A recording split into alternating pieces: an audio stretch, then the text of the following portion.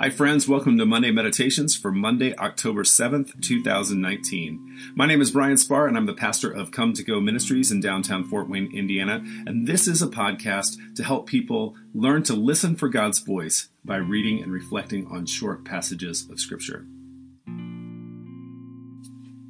All right, so here's how this works. Each week we read and reflect on a couple of Bible verses from the Moravian Daily Text. And that's just simply a rhythm of reading Scripture and prayer that's been around since the 1700s. And I always include a link in the show notes if you're interested in getting these daily texts via email. I found it to be really helpful in establishing a regular rhythm of doing this kind of reflection on your own. So now let's take a few deep breaths and read our Scriptures together.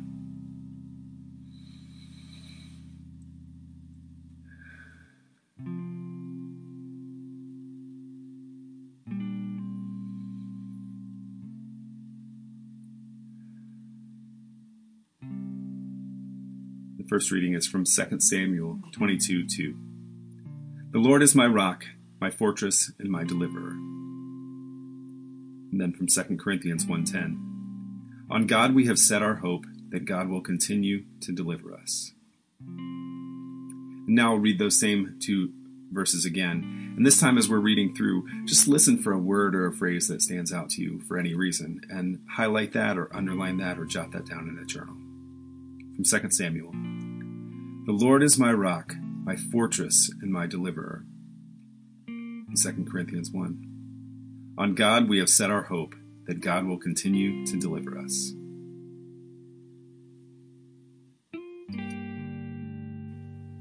And next, I always like to ask a few questions to help me reflect on what I just read. Questions like, what has my attention and why?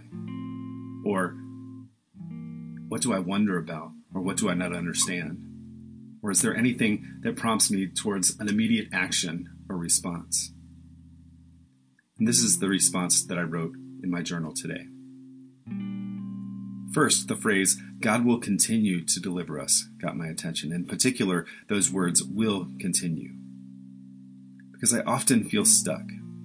Life and family and kids are so unpredictable. Things happen and I wind up exhausted, emotionally and spiritually tired. I feel stuck with no idea how to respond except to sigh deeply. Just this morning at the breakfast table, one of our kids was having trouble and emotions ran high. It took every bit of relational and emotional energy Michelle and I have to be present for our kids in their hurt and coach them through so that they could face the day. We do that willingly. It's part of how we understand our role as parents. But while I can't speak for my wife, for me this episode left me with very little capacity to navigate the rest of my day. I was spent before the day even really began. So I sighed deeply and muttered the prayer, Lord, help me. But there was no flash of light, no miracle deliverance, no audible voice of God. I just felt tired and stuck. As I read these words from 2 Corinthians, I'm struck less by the words themselves as the tense of the words. It doesn't say God will deliver us, implying deliverance as a future occurrence. It says God will continue to deliver us, implying both that God has already delivered us and will continue the ongoing work of deliverance. And that feels important to me today. I need more than a future hope. I need deliverance now.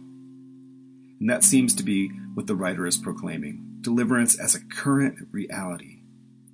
It also feels important to me that it didn't require my sighs and exasperation to awaken God to the reality of this need in me. Instead, God was already awake to this reality long before I ever felt it. So much so that God began the work of deliverance well before I could ever ask for it or need it.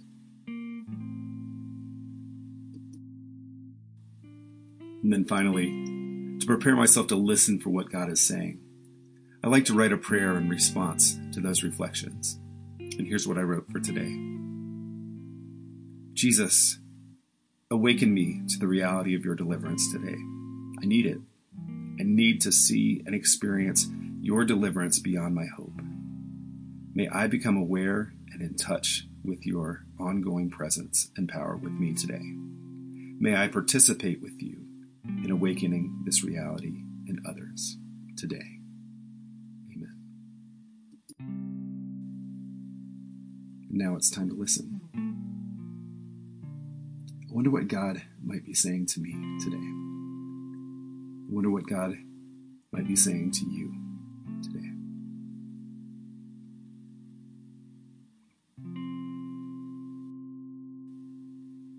Thanks for tuning in, friends. And as always, if there's any way that I can be helpful to you, I'm more than willing.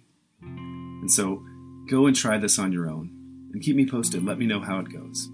God bless you, and we'll see you next week. May you hear clearly God's voice of grace speaking to you today.